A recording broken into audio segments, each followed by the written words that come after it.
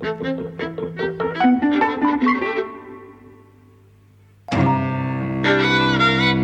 and welcome to Eavesdropping at the Movies. I'm Mike. And I'm Jose. And we've seen a Chinese film today. A Chinese 3D animated film that's been breaking box office records. It's made $700 million, well, more than $700 million in China alone, which is a record, according to Wikipedia, for an animated film in a single market to make that much money. I think that is most of its worldwide gross as well. It's not as known outside of China, I think. It's called Ne Zha. Ne Zha being the name of the main character, and it's actually a Chinese mythological character. And again, this is according to Wikipedia. The plot is loosely based on the classic novel Investiture of the Gods, which is attributed to Zhu Zhonglin, a Chinese writer from the 1500s. So this is this is like the equivalent of, I suppose, kind of Hollywood movies based on, I don't know, Robin Hood or kind of or mythological figures, yes. Or kind of fairy tale figures. Yes, it's like the gods of Egypt or something like that, right? Yeah. I had a really bad time for the most part. I liked it. The first, it's a couple of hours long, and the first hour far inferior to the second hour where things picked up. It's for me it was kind of like sub Ice Age kind of fare. Really infantile, puerile humour. I liked it. Really for kids. I liked Not it. all that good looking.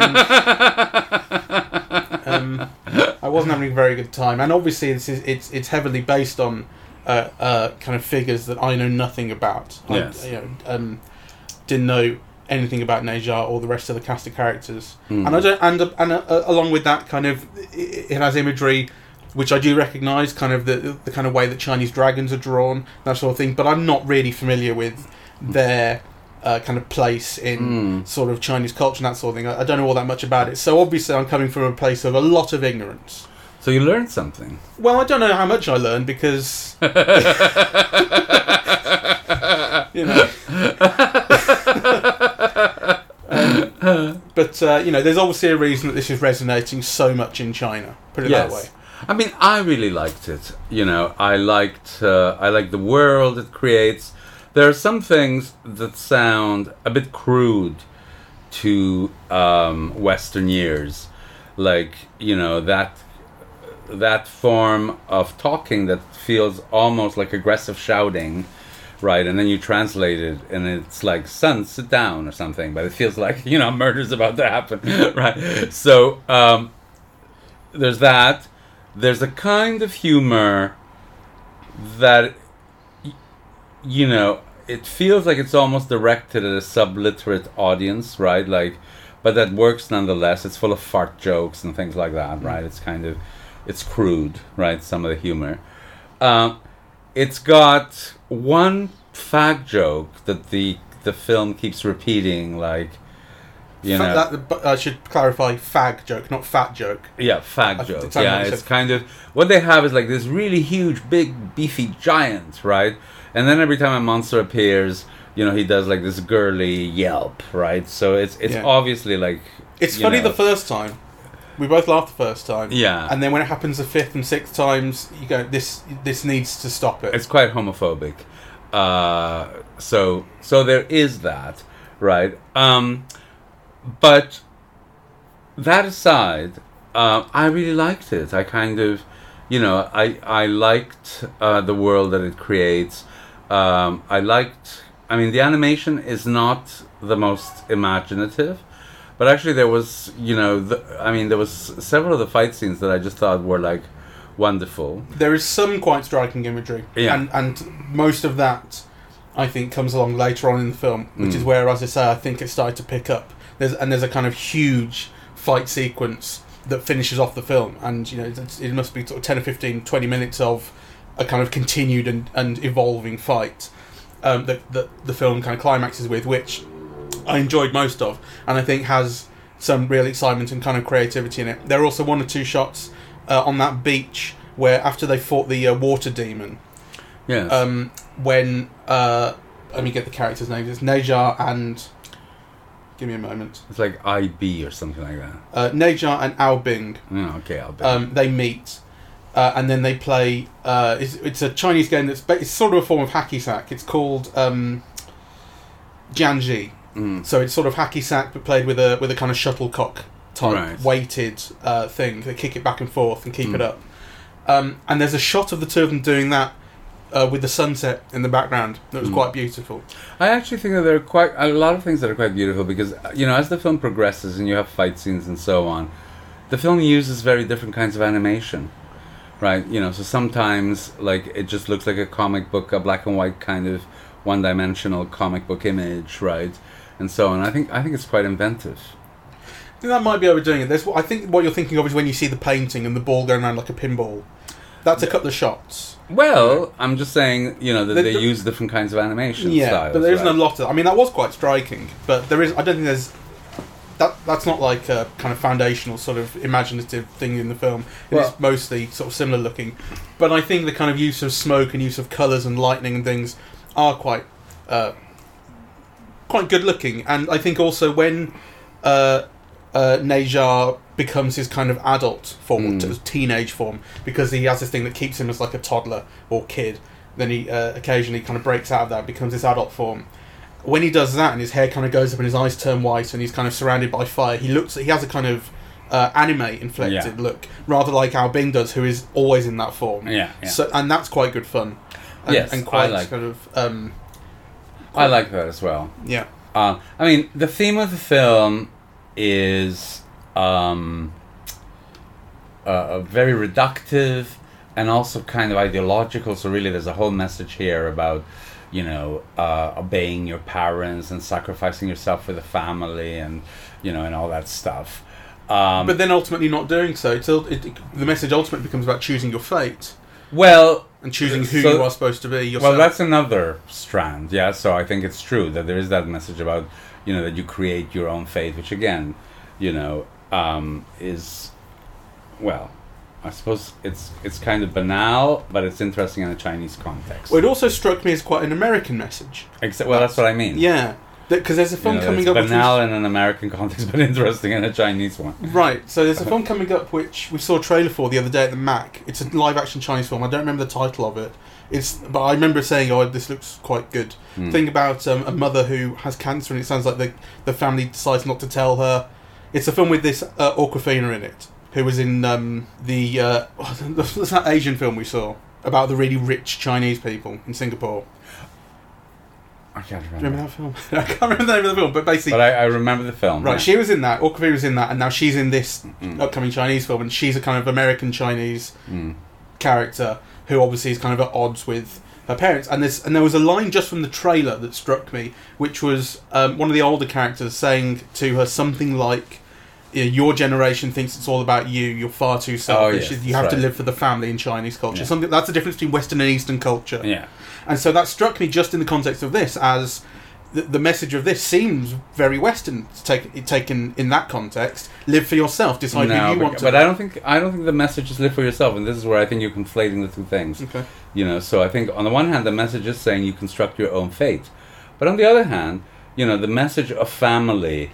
You know, what's the thing about the runes, the reading of the runes that protect people? You can use a rune. The father wants to use his note. He knows that his son is going to be killed in 3 years by a lightning strike, and he's able, with these runes, these kind of leaflet things. He sacrifices his own life for his child. Yeah, to take the bolt for his son. That's right. And at the end, the son tears up the rune and basically decides to sacrifice himself, you know, for the greater good. So actually, that's quite a traditional message, and that's not unlike, you know, what's important is the unit and the family and the larger social unit. It's not just about yourself, because, you know, he goes to die, right? Yeah. So those two things coexist in this film, I think, in ways that are very interesting. Yeah, that's certainly a way of looking at that. I mean, I took that to some degree as, I mean, that is kind of both of those themes melding actually quite organically, because there's another way of taking it, which is to say that he takes it on himself because that's his choice. Because if he were to obey his family there, he would let his dad... I know, but I think that's the way ideology works. It's your choice to sacrifice yourself for your family, right? It's still... The theme is still, you know, the value is. But is he doing it for his family or for himself? Is he taking it on because that he feels that's his? I don't know.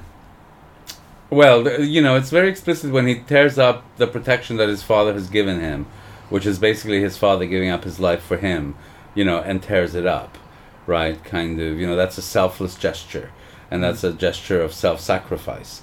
Now, kind of, and you can see, I mean, one of the things that the film is very interesting is that, both the demon and the virtuous, dragon are both very attractive, except actually kind of, the demon child ends up being the hero of the story rather than the virtuous anime,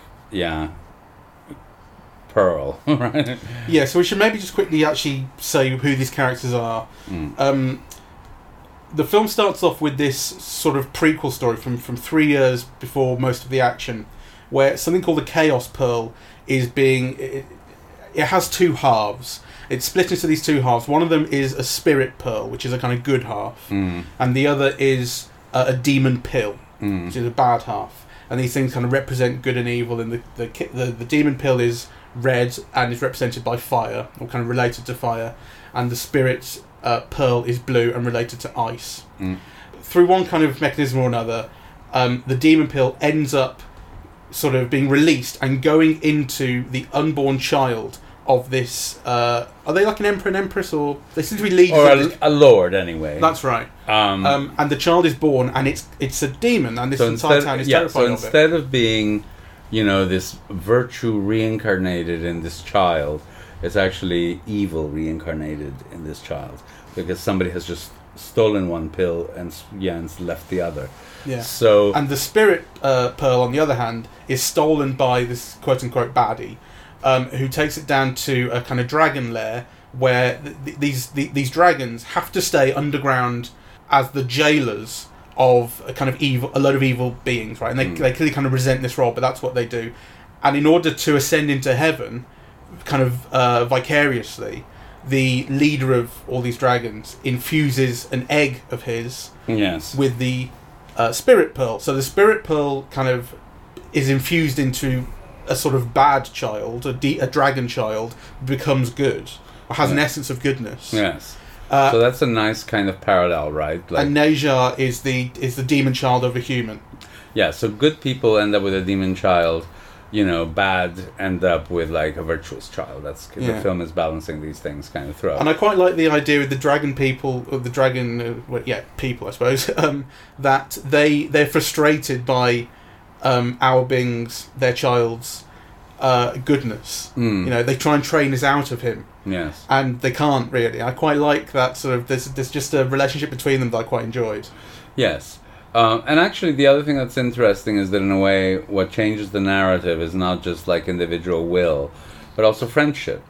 Right? So it's the friendship between these two boys that makes them do things that they wouldn't ordinarily do on their own. Yeah, so they meet on that beach after that this water demon has been sort of vanquished, and they become friends, and then there's this reiteration throughout the rest of the film that I'm your only friend and I'm your only friend, and they share a kind of intimate connection almost immediately, which I felt by the point that all that action was happening towards the end was becoming kind of confused. I think it seemed to me, at least, I was kind of losing track of exactly what everyone's motivations were. So, for instance, Al Bing, who we've seen up until this point, has kind of, despite his parents' and community's intentions for him and wishes for him, does have this streak of goodness that can't be overcome. So when he takes all this water up into the sky over this village where everybody lives and freezes it, intending to drop it onto the village and kill everybody, the question is sort of how much of that is him, how much of that is him listening to everyone around him, but it never becomes that explicit or clear. Well, for me it was, in the sense that, what he's doing is being filial, right? He's got an obligation to his father and to his own community, so, and I forget what it was, but it was something that sparked the change, right? Because, he's going to die anyway, the demon child, right? He's fated to die. So, But anyway, I think there's a moment of choice there where, you know, the son decides to be filial, really. And then kind of that's overridden by the two realizing they're like two halves of the same coin and then holding hands in a battle, basically. Yeah, certainly Nejar has an influence on Al Bing. Yes. Nejar is the one who declares that you don't have to be who everyone says you should be. You should choose your own fate. And that's right. That's what changes Al Bing's mind. Okay, there you go. So anyway, and for me, I think the test is so. I wasn't aware of this, but when the film finished, you know, I was beginning to walk out, and then Mike pointed out to me that, you know, there was an alert like stay for. Yeah, the film comes up with a thing that says "Don't leave." There's an end credit sequence. That's right. And then you see it, and then there's more credits, and it goes, "No, don't you dare leave." There's another one. So all of this to say is that there will be a sequel. And then actually this sequel is going to be like part of the world of this novel, you know? It certainly seems that they are building a kind of Marvel-esque universe. Exactly. As everyone is. So, and I think for me the test of the film is, would I go see those other films? And the answer is a quick yes, I would. I want to see them. Yeah? I do. Okay. Yeah. I wouldn't. Really? I did like it more as it went on, but I still found it really puerile and hard to watch for a good hour. You're just going to be stuck in this Western rut. I mean, closed off. I don't know. In a way, it felt like a bad imitation of Western crap. You know, for a long I didn't time. think so. I think, you know, a lot of the ideas were, like I said, were different. You know, the relationships were different. I mean, one of the things that was really interesting, and I need to think about more, but you know, the way that the villages were depicted was a real problem, really. You know, because they were all depicted as kind of, you know, as crude and ignorant and prone to violence and needing to be saved and controlled. It's a real worrisome representation of the people or the crowd, right? You know, so as it relates to Nejar, it makes sense, I think, because the idea is that he's been treated with nothing but fear his entire life, and everybody fears him. And actually, it's only in that scene on the beach where someone treats him with love and kind of, or at least not fear, for the first time, and he's able to kind of open up emotionally to someone else. Well, on the other hand, he is terrorizing these people and destroying their homes. Well, no, but I don't think it's quite that simple, because, you know, they say right at the start, just as he's been born, and he kind of comes out and ignites for the first time and scares everybody. You know, one of the characters says, it's not his fault. He's a victim here. No, he didn't mean for this to happen to him. No one asked him. No one asked, did he want to have a demon push into him? You know, so there is that element. But, I mean, you are right, there is something also incarnately evil to him. Yes. Which is what this... But also the price of saying it's not his fault, he's born this way. I mean, that's okay if you're not harming anyone, but he basically terrorizes the whole village for 3 whole years. I mean, you know, and yet, kind of, what you're seeing, in a way, or who you're asked to empathize, is kind of with him, rather than the village, you know. And I think there's something kind of... There's a way in which this film represents the masses, the crowd, the people, that is iffy to me. Yeah, the terrorization that he upon which he bestows the village for 3 years, we don't really see, but we're told it's along the lines of bullying, basically, kind of aggressive. But he seems to be like the town bully, as opposed to well, I mean, that seems to be kind of what it is. And so you have that scene with the kids saying, let's get our own back on him. We've set up all these traps as to how we can catch him and be cruel to him. And they say, God, this sounds too cruel. And they say, well, he beats us up all the time.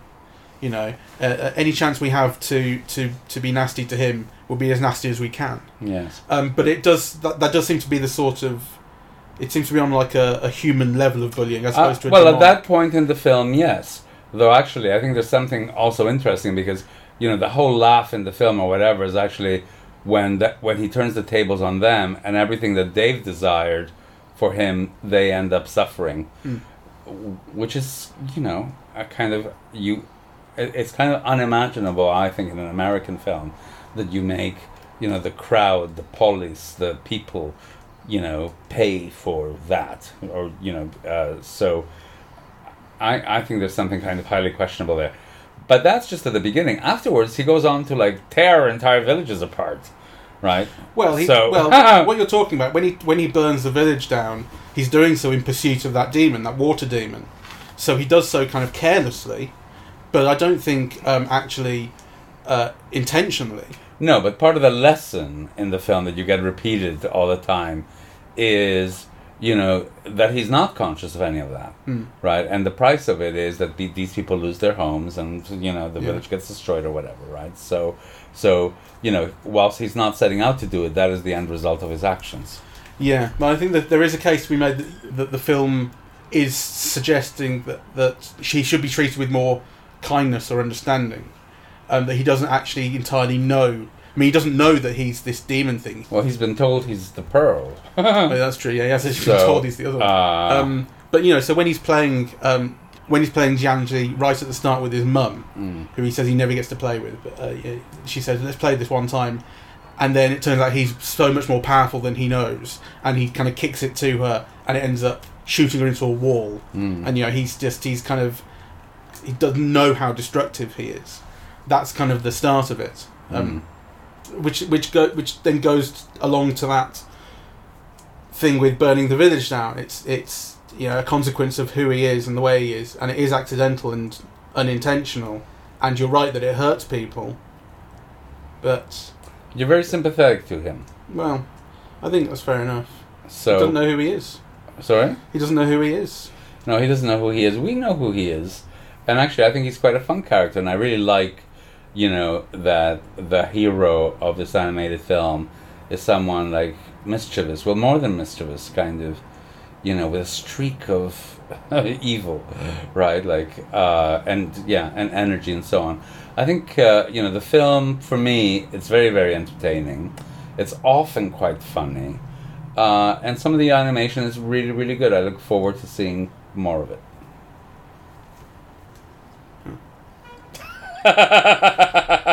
Is that it? Well, that's it seems like I've said more good things about it than you have, and I really didn't like it.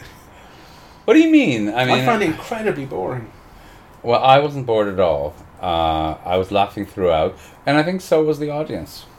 So, maybe caught you in a bad mood. No, it didn't catch me in a bad mood. I was looking forward to it. I genuinely was. Because what happened was, we came out to see The Lion King, the 1994 one, because I noticed on Cineworld's website, I happened to be on, I was like, let's go and see it. And you, very kindly, said, oh, fine. And then we went to it, and it turned out it was actually the 2019 one, some problem with Cineworld's thing, so we didn't stick around for that. And then we saw that Ne Zha was playing, which you'd mentioned not long ago, I would like to see that, and we never got around to it. Yes. So we went to see it, and I had been looking forward to it. It's kind of big, popular Chinese animation sounded interesting. Well, yes, it sounded very interesting to me. To be honest, I thought it was a live-action film, because I've been saying for the last 2 or 3 weeks, so we must see this. And the only reason why is because, it's very rare to have a Chinese film playing in the big chains here. So, that to me was a reason enough to see it. But also that I'd heard it was such a high-grossing film, so all the more reason. I think it was the most popular film in China last year, the most popular Chinese film in China. So I was keen to see it for those reasons. I didn't realize it was going to be animated, and I thought it would be 2D animated as opposed to 3D. So right, neither of our expectations were quite met. Yes, though I had a very good time, I must say. And like I said, if I look forward to seeing the rest of the sequels. So I think there's a lot of things that, at least to my mind, are quite questionable, and some of them are maybe attributable to cultural difference, and some of them are just questionable. But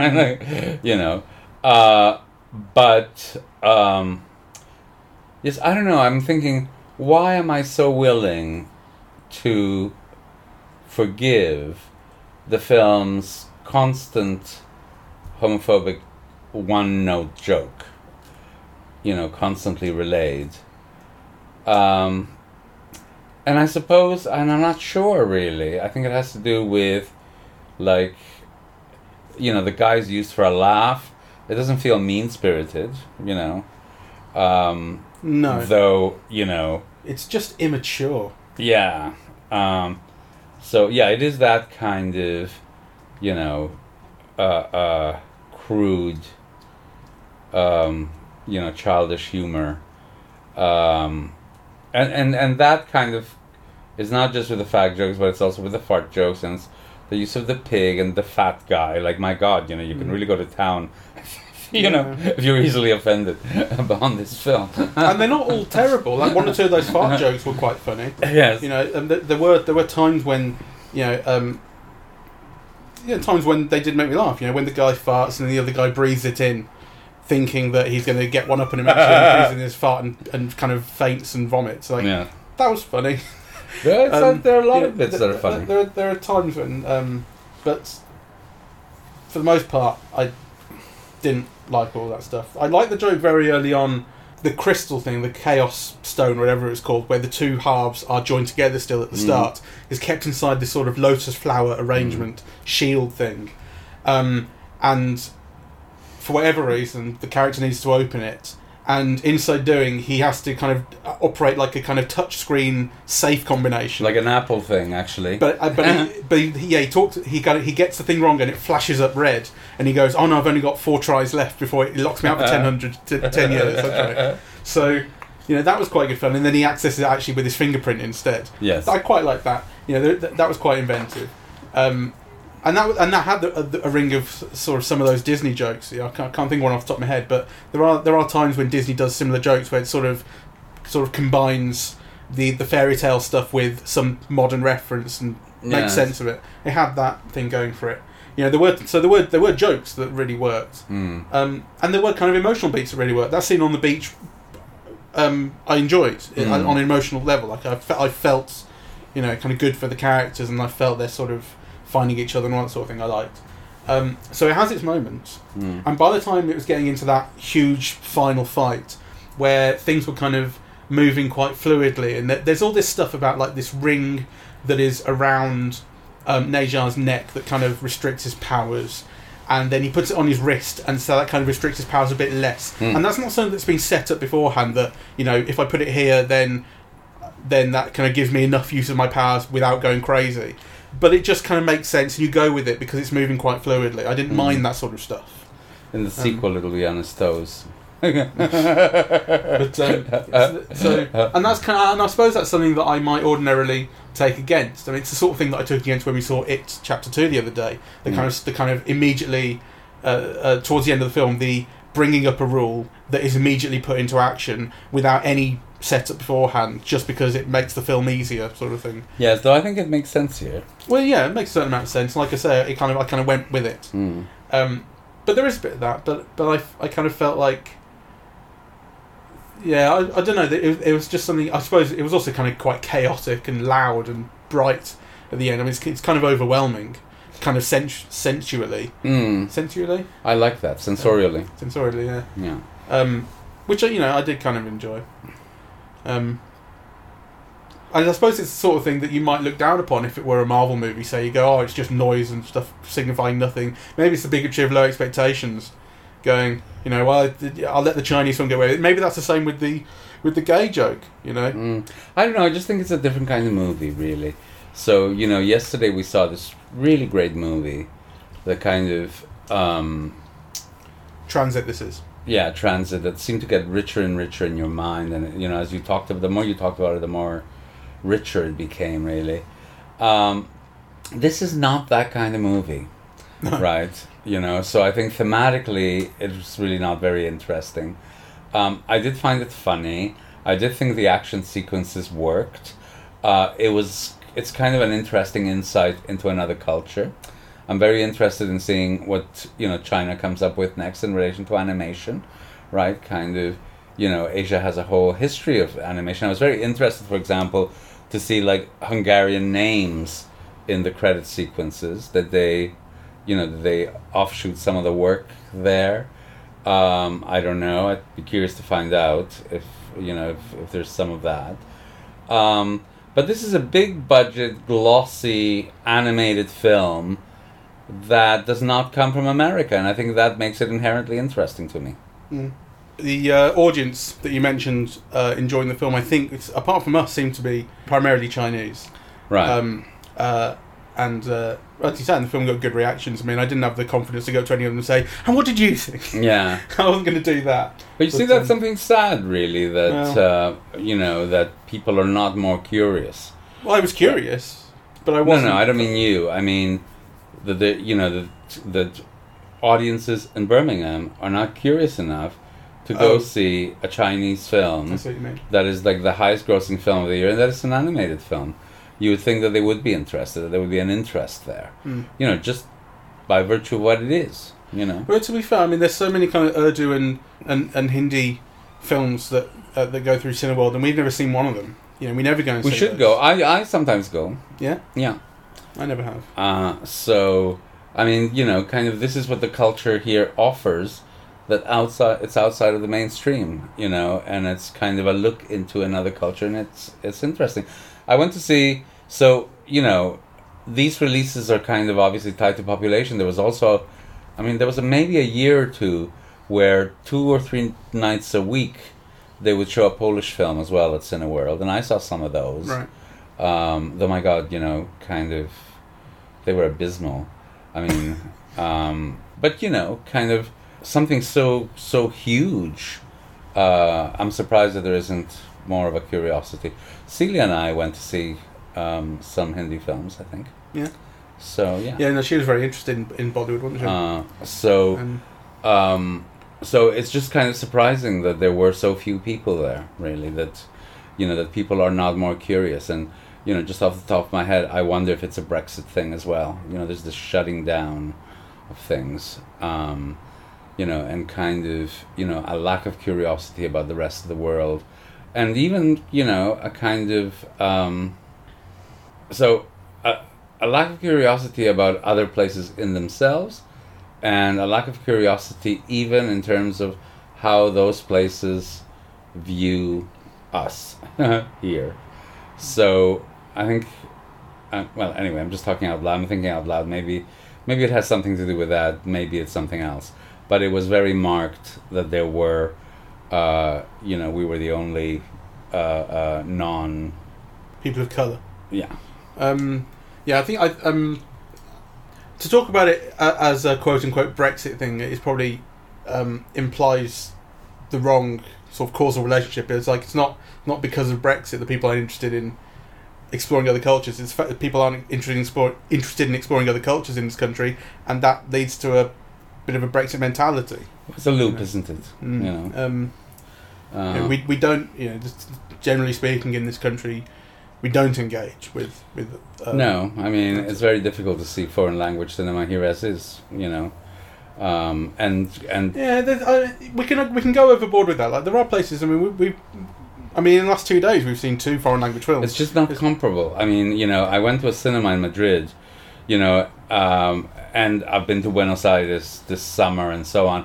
And you go to the art cinema there. They're showing Chinese films and Polish films and Spanish films and and British films, and so the range is just not comparable. We have very little on offer. Right? Well, that's fair enough, but it's still not. It's far from impossible. Demonstrated in terms, if you just see we've done 169 podcasts or something, right? This will be 170th. Okay, so this will be our 170th. It would be interesting to see what percentage of them is non-British UK. Non-British and American. Yeah. Shall I look? Because I can get the list up. Yeah, okay, get the list up. I will do a little tally. Shall I do every single one we've done, or just the new releases? No, go through the whole thing. I mean, we were talking about, in the context of 170 films, how many have we, right, sure. How many are foreign? Okay, so... Okay. So 23, 13.53. So that's 23 films or 23 podcasts out of 170 podcasts, including this one, makes it a percentage of 13.5%. Yes, which is a very poor show. Which is not good enough. And over the next couple of months, we'll improve that a little bit because of everything that I've booked to see at the Mac and the Electric. Though not everything is current. So like Ring, the Blue Pearl, Blue Angel, sorry. Are not current releases. They're being brought back. But yeah, you're right. It's always something to kind of keep in mind. Well, I mean, my concern really is, I talk to my friends elsewhere, and they really do have a common film culture. It's like, the films that are nominated or are up for the award at Cannes or, Venice or the Havana Film Festival or, there's like these major film festivals around the world, and at the end of it comes a body of maybe like 15 or 20 films from all the rest of the world, right?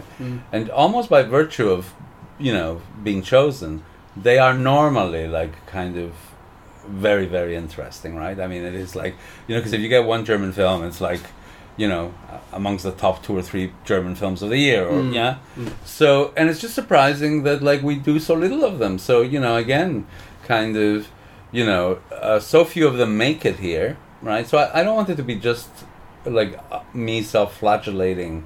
It's not just our fault. There is very little on offer in Birmingham that is foreign, and very little that they cover the major film festivals, so you normally get the Cannes film winner, but you won't get the winner of like San Sebastian or Lebanon or something, right? They do make it here. It's not like there's nothing on offer, and it is possible to see more than I think we do, and we should. But so I think some self-flagellation is in order.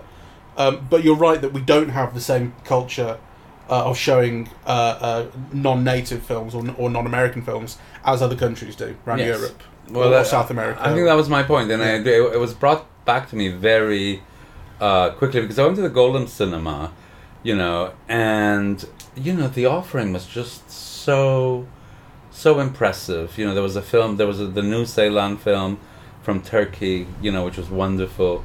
There was a Chinese noir, which was just like, fascinating. And what you find is that, you end up going to the cinema, like in these foreign countries, to see things that really would, like, a little while back would have just been shown as a matter of course here, that still make it to London, right? Like, you could see these things if you're in London, but that actually don't really travel in the rest of the country. So, kind of, platforms like Mubi become a kind of a lifesaver in that sense. But they tend to show kind of particular films as well. I mean, they show strands and things like that. And it's very well curated. But, if you want to catch, like, I don't know, let's say there was an international critics poll of the best, the best 20 films of, the last year. Well, only 2 or 3 of them would have been American, and it's quite logical, right? Like, it's the rest of the world, right?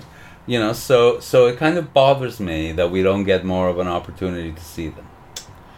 Yeah, because that was not always the case. If you see, programs of what was showing in the West End in the 70s, it would have been full of foreign films, So, yeah, I think the culture has gotten narrower. To be fair, there are other places to see it, like there are platforms. So if you include like the BFI platforms and so on, maybe it's easier to see these films than it ever was, right? But they're not at a cinema. Yeah, that's the one thing about Mubi. Like, it's fantastic that Mubi, it is the best streaming service for a cinephile. It has the best, kind of range, and it is curated in an intelligent way and offers really interesting stuff. But it's not a cinema. Yes. And I always want to see something at the cinema if I possibly can.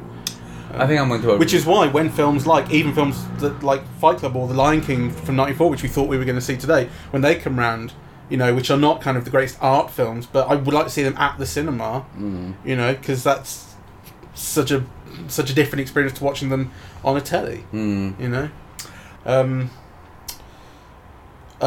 just quickly while we're still here, the film I was thinking of earlier with Awkwafina was Crazy Rich Asians. Yes. Which we spoke about, which we quite liked. And the film that's upcoming, which I want to see, is The Farewell. Right. Which we got a trailer for at the Mac, like I say, yesterday, and looked really, really good. Yeah. So, looking forward to that. All right. Well, thank you very much for listening. We are eavesdropping at the movies, and we are on SoundCloud, iTunes, and YouTube to listen to. On social media, we're on Facebook and Twitter. @EavesdropMovies is the handle. And the website is eavesdroppingatthemovies.com. Righto. Thank you very much for listening. Cheerio.